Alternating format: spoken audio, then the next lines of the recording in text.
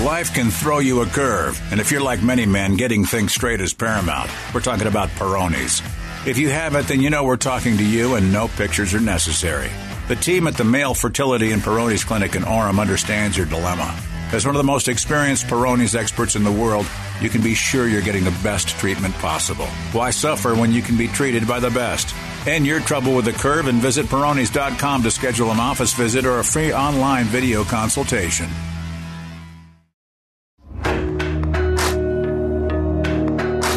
I'm Scott Mitchell. Thanks for listening to this classic episode of Helmets Off. I record new episodes every week, so please subscribe to Helmets Off wherever you listen to great podcasts.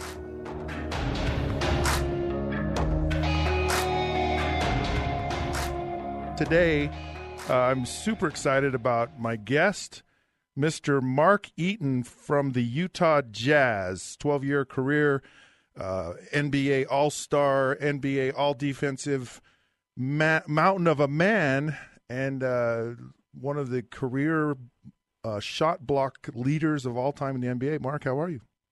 I'm good, Scott. How are you this morning? Well, I'm fabulous, absolutely fabulous. I love doing this. I really appreciate you coming on the show. I got to start out with water polo. What water polo?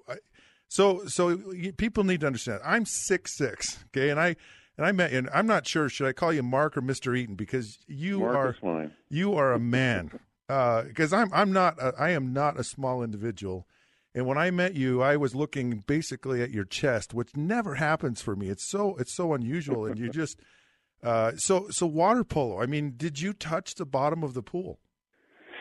Actually, I did because growing up in Southern California, the reason I played water polo is that I grew up at the beach and I was always in the water. And I had a group of friends of mine that I hung out with a lot. And when we went to high school, we were like, "What are we going to do?" And then someone said, "Well, let's play water polo. We all swim." So that's how it started. And they back then in the 70s in California, most of the high schools had two pools. They had kind of a lap pool that was like 3.5 feet to 5 feet deep, and then they had a perpendicular to it, like a diving pool, which was like 12 feet deep, that had diving boards, but it wasn't regulation size for a water polo match. So you always played in the shallow pool, and they would flood it up to the deck level. It made it another foot or so deeper, but yeah, you could pretty much touch it. You could touch it one end anyway, and so I would just sit down there as the goalie with my head sticking out of the water, and then when they would drive the ball down towards the goal, I would just stand up and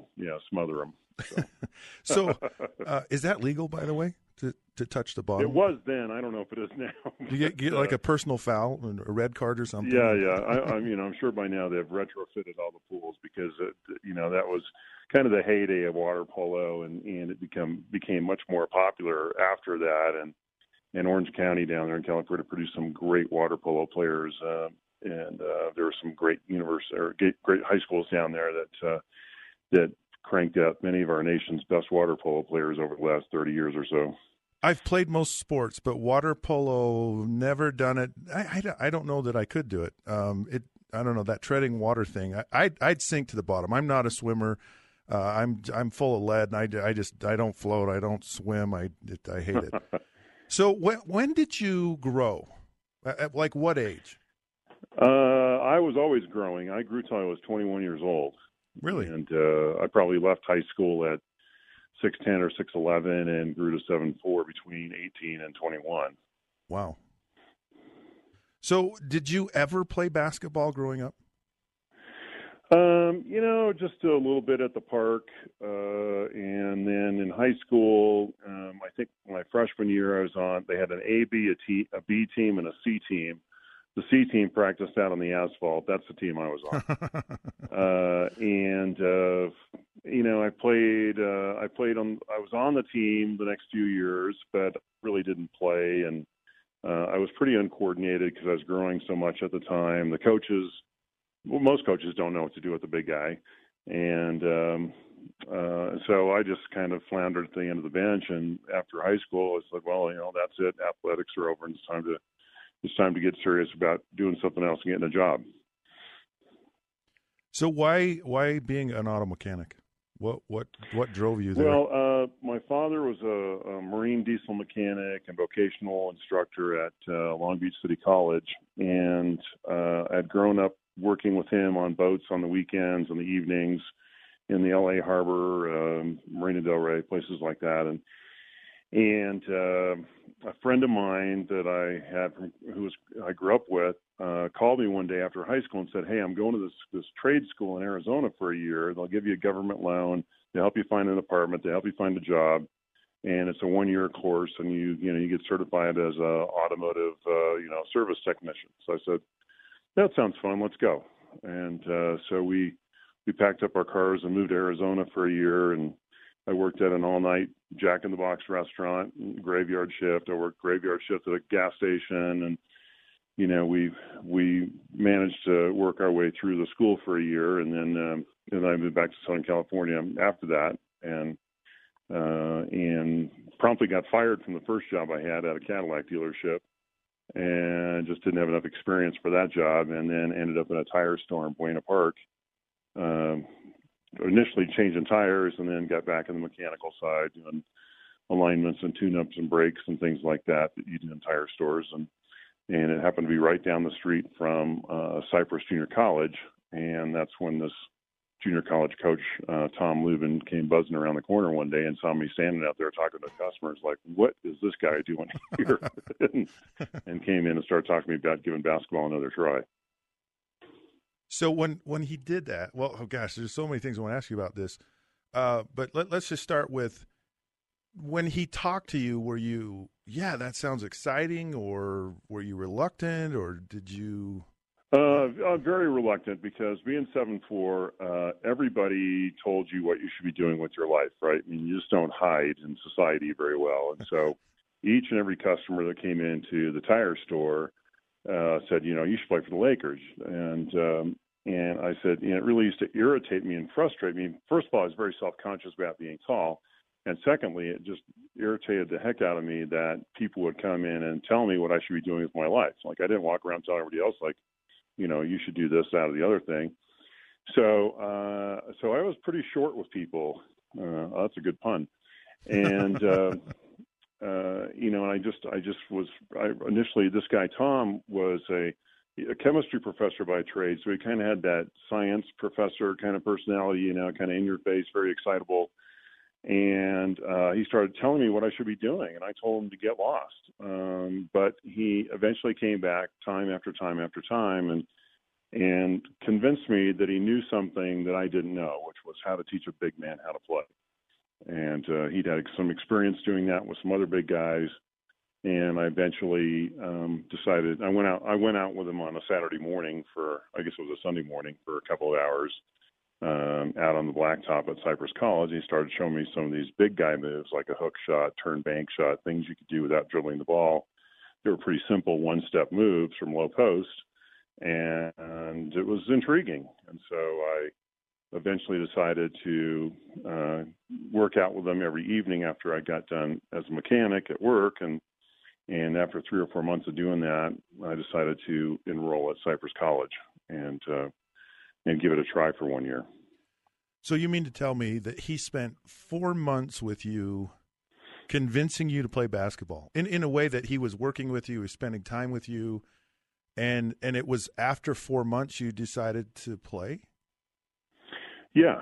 I was, like I said, very reluctant, and I hadn't really done anything athletic for 3 years. I mean, I was eating junk food every day at the Jack in the Box and hanging out with my friends on the weekend, and not really thinking about athletics or basketball whatsoever. And so to transform my body from that and back into something resembling an athlete took some time. And I really was, I'm like, I don't know if this is going to work out. Like, I really, sucked at this in high school, and why would this be any different? But he was there for me every evening, and he said, "Come on, we'll meet at the gym," and we'd spend a half an hour on footwork and a half an hour on agility drills and a half an hour in the weight room, and then like just a half an hour just like trying to catch and shoot the basketball, because my knees were pretty stiff and my hands were pretty tight, and so we had some work to do there just to get yourself in an athletic position. But But I hedged my bet. I kept my job as a mechanic even the first year of junior college, and I worked in the morning. I went to practice in the afternoon. I went to night school, and and I had a pretty successful year. Our team was very good. We played in a very tough division with some of the tougher junior colleges like LA City College, LA Southwest College, East LA College. Those were all in our division. So we played some pretty good competition. And after that first year, I think we went 34-2, and then it was starting to get serious. And then it was like, all right, I need to switch it up and do this full time. And so I quit my job as a mechanic, and I got a job as a car salesman, and I was a bouncer at a disco. And that's how I paid through to get through the second year at the junior college. And then, then I had to decide what to do after that, which ended up being going to UCLA. Not a bad choice. So do you ever think about him and that he was, one, bold enough to come to you and say, look, I see something in you. But beyond that, because, a lot of times we'll say things, or the persistence that he committed to you. And do you look back on that now and say, wow, that was that? Because I look at it just listening to you going, that was a moment in your life that really changed the course of your life. Had that not happened, maybe who knows where you are today. And do you ever consciously think about it or recognize, how important that was, and does it mean anything to you? All the time, because what I do for a living now is motivational speaking, and I speak to businesses across the country, and I tell this story, sometimes 5 or 6 times a month, and so it is. The more I tell it, the more amazing it is to me that it actually happened. Because, what are the chances of that? You're just some guy in a tire store on a corner of a busy intersection, and here this coach comes around the corner that worked with some big guys in his life and sees you. What are the chances of that? It's a bit of, it's kind of a miracle. And so, yeah, I think about that all the time. That I was there, and if I hadn't been fired from the other job, I wouldn't have ended up at the tire store. Yeah. So you just never know where the journey of your life's going to go. But I guess I've always been kind of open to saying, okay, well, what is this about? Let's take a look at it at least. And even though as a 20-year-old or 21-year-old, I was still had some kind of anger issues and emotional issues about being tall.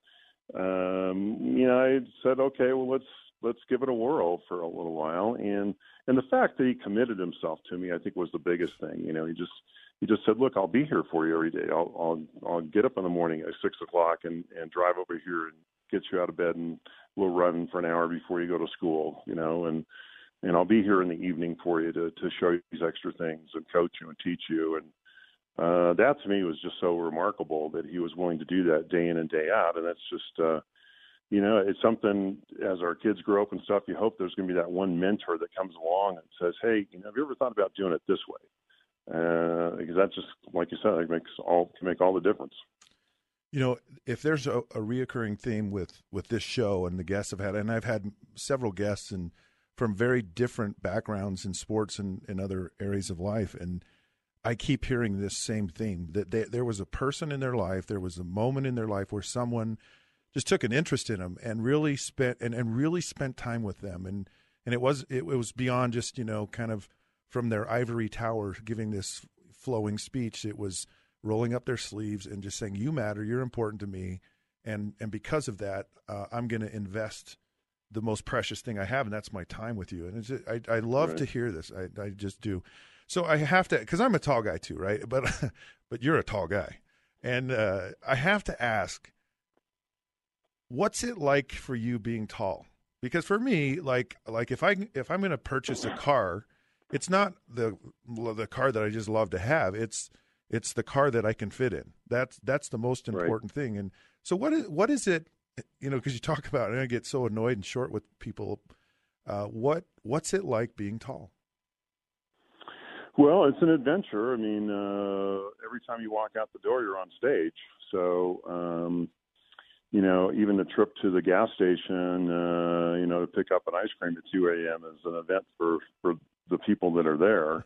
that's memorable for them, and I hear about it years later. People say, "Oh yeah, 15 years ago I met you at the Chevron station in Price," and it's so you're just conscious of that, and people comment and have things to say, and some of them are kind of silly, and some of them they think are the most creative thing that you may have ever heard, but it's in reality it's not. And right. So it's an adventure every day, and I think it's probably more challenging on the people around me than it is on me. I've gotten kind of used to it, and I'm just like, okay, whatever, and I move on. But for my wife sometimes, or when people push her out of the way to say, "Can we take a picture with you?" or things like that. There's other I guess consequences of it that that you deal with. But it's okay. It's been a great life, and I've had some real fun and got to do some exciting things, and there's been some great opportunities that have come because of it as well. There have, and it's interesting for me when I met you. There was the first thing that I noticed. There was just there was a comfort level with you and who you are and how you are and what you are, and there's also this. This is a compliment, by the way. There's this. You're not off-putting. You're approachable. You're real. And even though, because there is a presence to you, I mean, it just is. I mean, you're right. You cannot hide, but it's beyond a physical presence. And that you can tell that you're comfortable being Mark Eaton, and you're comfortable with who you are, and it speaks volumes to the person you are, and so kind of a cool thing. All right, Wilt Chamberlain, what does he mean to you? Well, Wilt was a special person in my life because during the summer at UCLA, he lived just above campus there in Bel Air, and he would come down in the afternoons. And the greatest pickup games in Los Angeles were played in the men's gym at UCLA every afternoon. And he would come down every night or every afternoon, and still playing though. Even though he'd retired, he was still such a tremendous athlete. He could do anything he wanted athletic, and even after playing 13 or so years in the NBA, he'd still come down and play in the pickup games with us. And so who all played in those games? Who all played in those? Who were the players? Oh, Magic was there, James Worthy, Michael Cooper. There's so many great players that came out of LA, and they'd all come home in the summertime, and that's where we all hung out. I mean, it was tough to hold court there. I mean, you really had to put a good team together because there's some very talented players, guys that played in colleges across the United States, and they would come home for the summertime, as well as a lot of NBA guys. And so I played these games every day, and I was kind of struggling, trying to find my place out there. I didn't get much playing time my junior year at UCLA, and I was trying to figure out what I needed to do to improve and get better. And I just kept playing. And one day Wilt watched me running up and down the court, and he pulls me aside. He says, why are you running up and down the court trying to chase these little guys? He says, come here with me for a minute. And he took me out on the court, and he put me right in front of the basket. He's like, here's where you need to be. Like, this is something you can be really good at, which is playing defense and guarding the basket. And he said, instead of chasing little guys down the court, stay here, block some shots, stop players from getting to the rim, collect the rebound, throw it up to the guard, let them go down the other end and score it, and then just kind of cruise up to half court and, see what's going on before you go all the way down there, because you've got to be the last line of defense. You've got to be the first guy back if there's a quick shot taken. And it was a life-changing moment, like you spoke about, for me, because I finally understood where I fit out on the basketball court. Like, I just wasn't a guy who was like trying to run and shoot like everybody else. Now I had a defined role, and it was this kind of light bulb went off in my head of like, oh wow, this is something I could do. And that was a special day for me, because from that point forward, I completely focused on defense and stopping the other team and playing kind of within my skill set in a way that would benefit everyone on the floor as far as my teammates. And that's, that turned into a 12-year NBA career focusing on that one thing. It reminds me of the jungle and how in the jungle there are all these different animals. There's giraffes, there's little tiny lemurs, there's lions, there's all these different animals, and they all survive and they all function very well, and they all have their unique abilities and capabilities, and they learn what they do well. And it's a great story. I love it. It's just funny. Yeah, well, Wilt Chamberlain pulled me aside. I mean, it's kind of a cool thing.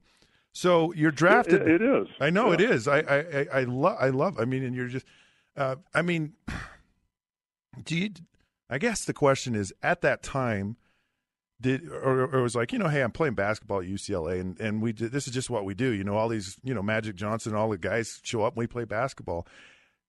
At that time, did you realize how cool that was, or did you learn to appreciate it more as you got older? Oh, I think I learned to appreciate it more as later, because honestly, my college career was not very good at UCLA. I didn't play hardly any, but the things I learned there in terms of basketball knowledge from being around guys like that was invaluable. And, I kind of had to sell my way into the NBA, but having those experiences about, playing against those guys, which are the same guys I ended up playing against in the NBA, it was something that shaped my career and shaped me as a ball player, that, I would not have gotten if I'd wandered off to, some school in some other city and then that didn't have as good a competition. Because my coach Tom had told me, he says, if you're going to get better, you got to play against the best competition. And so he would take me, and we played in the Sunday summer leagues at Crenshaw High School and at Compton College and, some of the places downtown where the real good runs were, because that's what you need to do to get better. And the first few times I went to some of those places, I was like, wow, I get the snot beat out of me. But then I figured out what I needed to do. I needed to get tougher. I needed to get stronger. And if I was going to compete against the best guys, I had to hit them back. And those kind of experiences just, growing up down there in LA was, I think, just shaped who I became as a player and forged friendships. I still have friends. Some of the guys I played with against in the NBA, we still talk about those days of, playing on Sundays at Crenshaw High School and things like that, and some of the guys that were there and the characters. And it was just, it was really a special time. I can imagine. So you're drafted in the fourth round by the Utah Jazz. Had you ever been to Utah? No. What was my only impression of Utah was I had some friends that had boats and went to Lake Powell once in a while. Okay. Which is a great place. I mean, it's a great impression to have. Yeah. It's incredible. But beyond that, no, I had no knowledge of Utah other than they had a team there. It was a bad team and a team that might give me a chance. So that was our, our marketing plan was, call all the worst teams in the NBA and ask for a tryout. And the Jazz, Frank Layden actually answered the phone back there because there wasn't any secretary back then. I think the front office consisted of about 4 or 5 people. And I. So did he tape your ankles before practice too? I mean, his answers. Pretty much, yeah. He was the general manager, the head of marketing and public relations, the head coach. Anything else you needed him to be, that was Frank. And so. He asked for some highlights from UCLA, which we sent them, which were very short. And then I found out, I actually went with my coach down to San Diego one day, my coach Tom, and Swen Nader, who played at my junior college, was playing for the Clippers. And we sat down there with the head coach at that time was Gene Shue, and I can't remember I think the assistant coach was Paul Westphal, and just asked him after practice one day, like, if you were me, like, what would you do? How would you get more exposure? This is before the internet or anything like that, right? Yeah. So they said, well, why don't you go pay, buy a plane ticket. There's an agent camp in Cincinnati. There's another one in Jersey City that some NBA scouts go to. And so that's what I did. I signed up for those 2 3-day camps, or like a weekend showcase kind of deal. And, play 4 or 5 games over a couple, 3 days. And I got a little bit of exposure there, and one of the scouts in New Jersey was a friend of Frank's, and he called Frank and said, "Hey, maybe you ought to take a look at this guy." And that's how Frank drafted me in the fourth round. And then he came out and watched me play in a summer league in Southern California. He pulled me aside and he said, I can tell you're kind of rough, but you've been working. And he said, look, if you come to our camp for early, 6 weeks early before anybody else gets there, and work with our coaches and our weight trainers, et cetera. He said, you're kind of rough, but I'll give you a chance to play for a year and we'll see how it goes. And he was willing to guarantee the contract back then, which was, I think, $45,000. And I'm like, that sounds good to me, Coach. I'll be there. And that's how it started. So what does he mean to you? What does Coach Layden mean to you? Frank's like my second dad. He was willing to take a chance on me when really no one else would. I really had no college resume to speak of whatsoever. I was just a big guy. But, like Frank always said, you can't teach height. Yeah. And he was at a point in a juncture with the Jazz where they were shifting from this kind of run and gun, team that had come from New Orleans with Pete Maravich and everything, to more of a defensively oriented run on opportunity kind of team. And I fit perfectly into that plan because I could anchor the defense, and we could force teams to, try and drive down the middle, get a steal, get a deflection, get a block shot. And then, we had Ricky Green, we had Darryl Griffith, we had Adrian Dantley who could run, and I'd get the rebound, throw it to Ricky Green, and then just do exactly what Will Chamberlain showed me, and watch this whole fast break take place down at the other end of the floor with some amazing guys. And that became the cornerstone of who the Jazz were for many years and still are in a lot of respects, in terms of when they're playing well, that real focus on shutting down the other team and creating opportunities for yourself. And so Frank stuck with me. I know he had chances to trade me over my career. I played for him for 7 years and Jerry for 5. And yet every time an opportunity came up, they're like, no, we're sticking with him. And so I'm grateful and honored that they would do that and stick with me. And here I am 30 some odd years plus later, still here. At what point after, this whole process, you come early, you're working hard, you have this year, at what point did you feel like, okay, I can do this, I belong? When did that happen? Probably it was about December, my rookie year. We were playing in Dallas, which was an expansion team at that point. And they put me in the second quarter, and I blocked like 6 shots in pretty quick succession and a couple, 3 plays down the court. And I remember running down the court and looking over at Frank Layden, who was looking over at Phil Johnson, the assistant coach, and Scott Layden. And they were all looking at each other and nodding like, this is going to be good. And at that point in time, I'm like, okay, I think I could do this job. And, then a few months later, they traded Danny Shays, who was the starting center, to Denver for $300,000 and Rich Kelly, I think primarily to make payroll. And I got the starting job. And I said, well, I'm going to be a starter. I want to be I kept working even harder to keep that job as a starter, because that's where I wanted to be.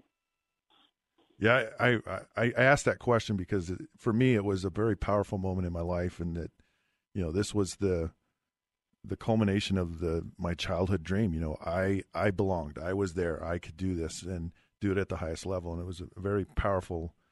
And I know the moment exactly when it happened. Mm-hmm. Okay, so I got to ask. Yeah. I got to ask you another Frank Layden question, because. And I've had him on my show, and it was just an absolute treat, and I think the world of him. And I asked him a question, and an hour later, he answered it. And in between, there was just this amazing experience. And I've watched some highlights, and there's these conversations in the locker room. So how do you? And maybe I don't know him as a coach. How do you not laugh all the time, and how do you take him serious? Because it's pretty intense, and there's this focus and all this. How do you do that? Frank probably told you this, but I think in public, he understood his job was to be the face of the team, and the team had no personality when we were, when he first became the head coach, which a job he really didn't want. He wanted to be the general manager, and Sam Battistone kind of told him he had to be the coach. And he kind of reluctantly took it over, and they said, okay, nobody knows who we are, so I'll be the funny guy because he's great at telling jokes.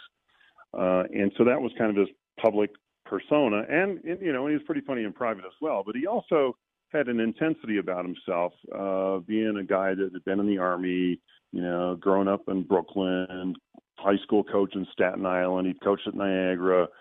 Hubie Brown was his roommate. I mean, he'd had some good background in basketball, and he focused us on taking care of each other, about looking out for each other. He was the coach you could call at 2:00 in the morning if you had a problem. He kind of became a surrogate father to a lot of guys. He would tell you things like, if you called your old high school coach lately, when's the last time you called your mother? He kept it real, and at the same time convinced us that if we played together, that the individual accolades would show up, because in those days it was all about how many points do I score, how many shots am I going to get, how much playing time do I get. That was success when you're on a bad team. And he convinced us that by playing together a little bit better and starting to win some games, that our value would actually increase individually. And he was right. And so over time, through the kind of cajoling and he was hard at times. He was, he came down on guys pretty hard. I mean, there's some pretty famous incidents of him, getting into it with the mailman and AD and other players, because he wanted that effort. He wanted to see guys play together and really dig in on defense and really create some opportunities. And it became fun to watch as well. And so he was great to play for. He was a very emotional coach in terms of being up and down, but we always knew what he wanted, and he made us believe, I think, through his humor and through his personality that we could achieve something greater. So, tell me about John Stockton. When he got there, did you say, okay, he's gonna become the all-time, he's gonna become John Stockton? I mean, did you see that at that time, or was that something that evolved over time? Yeah, it evolved. I think he was a good player, and obviously that he'd been in the final rounds of the Olympic team coming out of college back there when Bobby Knight was a coach, and we knew he could play a little bit. But Ricky Green was the guy back then, yeah. and he was putting up some pretty nice numbers, and John had to sit behind him for a couple of years and kind of see what he was doing and figure it out. So I don't think it was apparent right at the beginning, but within 2 years, I would say, he started to show his mettle out there and show how tough he was and the kind of conditioning. And once he, because when you get into pro sports, it takes a couple of years to figure out, like, okay, what do I need to do here? How do I really compete at this level?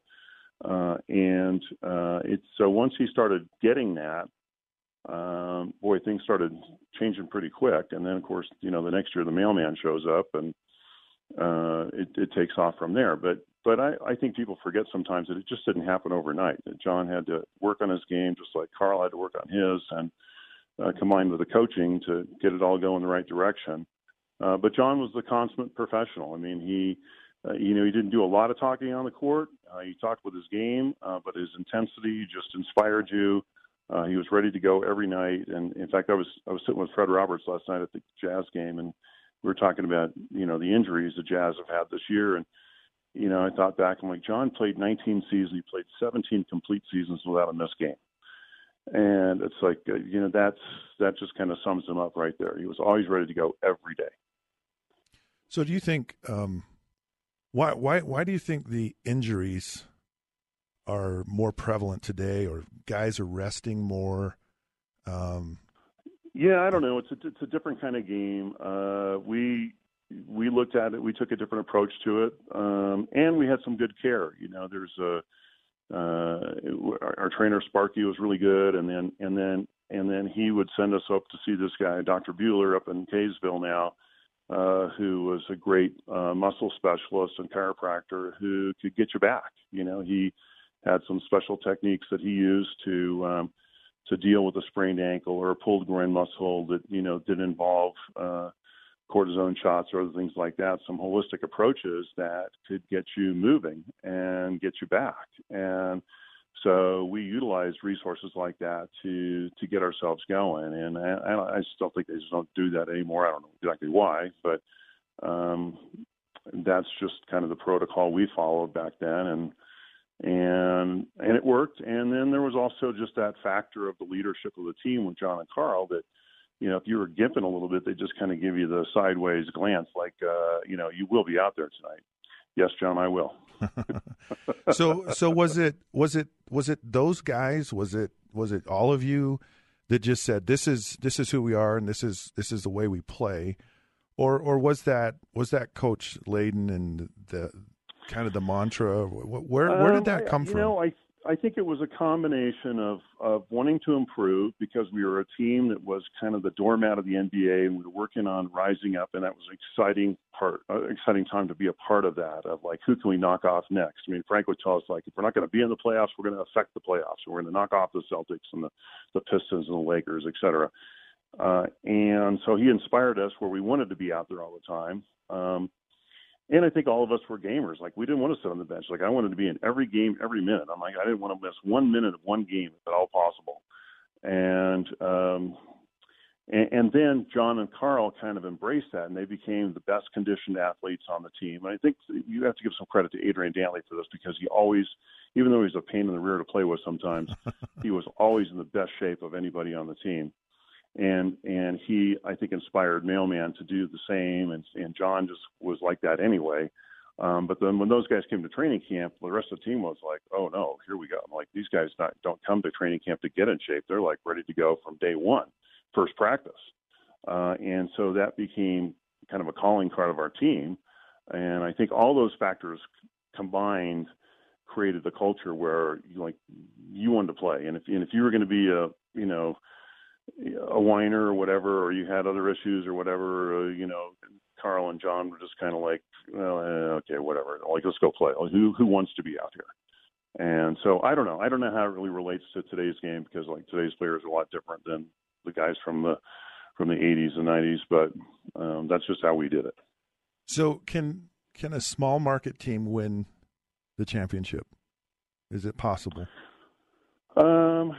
I think given the way the salary cap's gone here recently, with the new collective bargaining agreement, that it's probably more probable now than it was. Although you still got teams like the Warriors that will exceed the salary cap and pay the luxury tax. So, but I think it's still possible. I think you get the right guys there and you get them playing together. I mean, I love the nucleus of the Jazz they have now, and I think you find a couple of one or two guys that you could find that could really make it put it over the top. I think you could get in the conference finals, and from there, as you know, in the playoffs, it's all about who's playing well at that time of the year.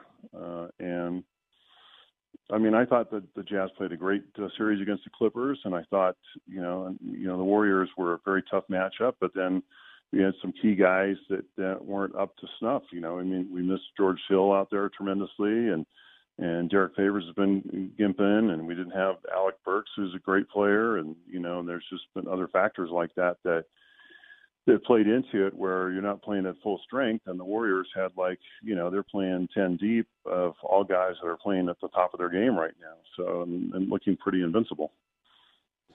Yeah, I was wondering, is it that the superstar you have to buy a championship? I mean, is that how it works today? Is it, is it? Well, I don't think it's not quite the same as like in baseball, where you can maybe, be a George Steinbrenner and buy all the best talent and win a championship. Basketball, you've got to have that rapport and that ability to learn how to play together. I mean, even when Kevin Durant first joined the Warriors at the beginning of the year, it was a little clunky. Right. They had to figure out where does he fit and how are we going to, there's only one basketball. We got all these guys out there that are great scorers. So it takes time to build that rapport. But again, it is about that rapport, and it doesn't necessarily mean you have to have Michael Jordan. Certainly helps, but I think that you look like at the Pistons team of the '80s or something like that. There's other teams out there that, or the Celtics a few years ago, that can do it. You just have to get the right players at the right time in their career, and that goes back to great personnel decisions. So could you be as dominant today in the NBA with the way the game is? Could you still be really effective? You wonder about that sometimes, because for a while we kind of got away from the big centers, but now, look at Rudy Gobert. I mean, he's a talented guy. He's probably much more athletic than I was as a player, but he's a big guy and he's very effective out there. And so, yeah, I still think there'd be a place for somebody like me to get out there. And again, the key to my success was coming to a team that gave me the ability to play and get better and improve and mature as a player, and didn't expect instantaneous results. And so I think that that's key for guys that need a little bit more development, because if you're on the Warriors and you're sitting on the bench, you're not going to get much better. So you're better off on a team maybe in a smaller market or is rebuilding, where you can get that experience. And again, that comes back down to having maybe an agent that understands that can help you find the right team, as opposed to I just want to go to the best team, right? Because that always is not always the best fit. So who was the guy you played against that just really gave you fits? I mean, who was a tough out for you? Some of those, obviously some of the smaller centers that some teams employed back then, like Alvin Adams, who played for the Phoenix Suns, or Dan Issel played for the Nuggets. The big guys that I played against that gave me the greatest trouble, initially, Kareem, obviously, because we played them a lot. Akeem Olajuwon, when he came in the league as with a soccer background, having quick feet and a 7-foot body, and they were in our division, he probably gave me the most grief of anybody, because he was so quick. I think there was one year he led the NBA as a center in steals and block shots, and that's just how quick he was. So he was one that probably gave me the most trouble of anybody I played against.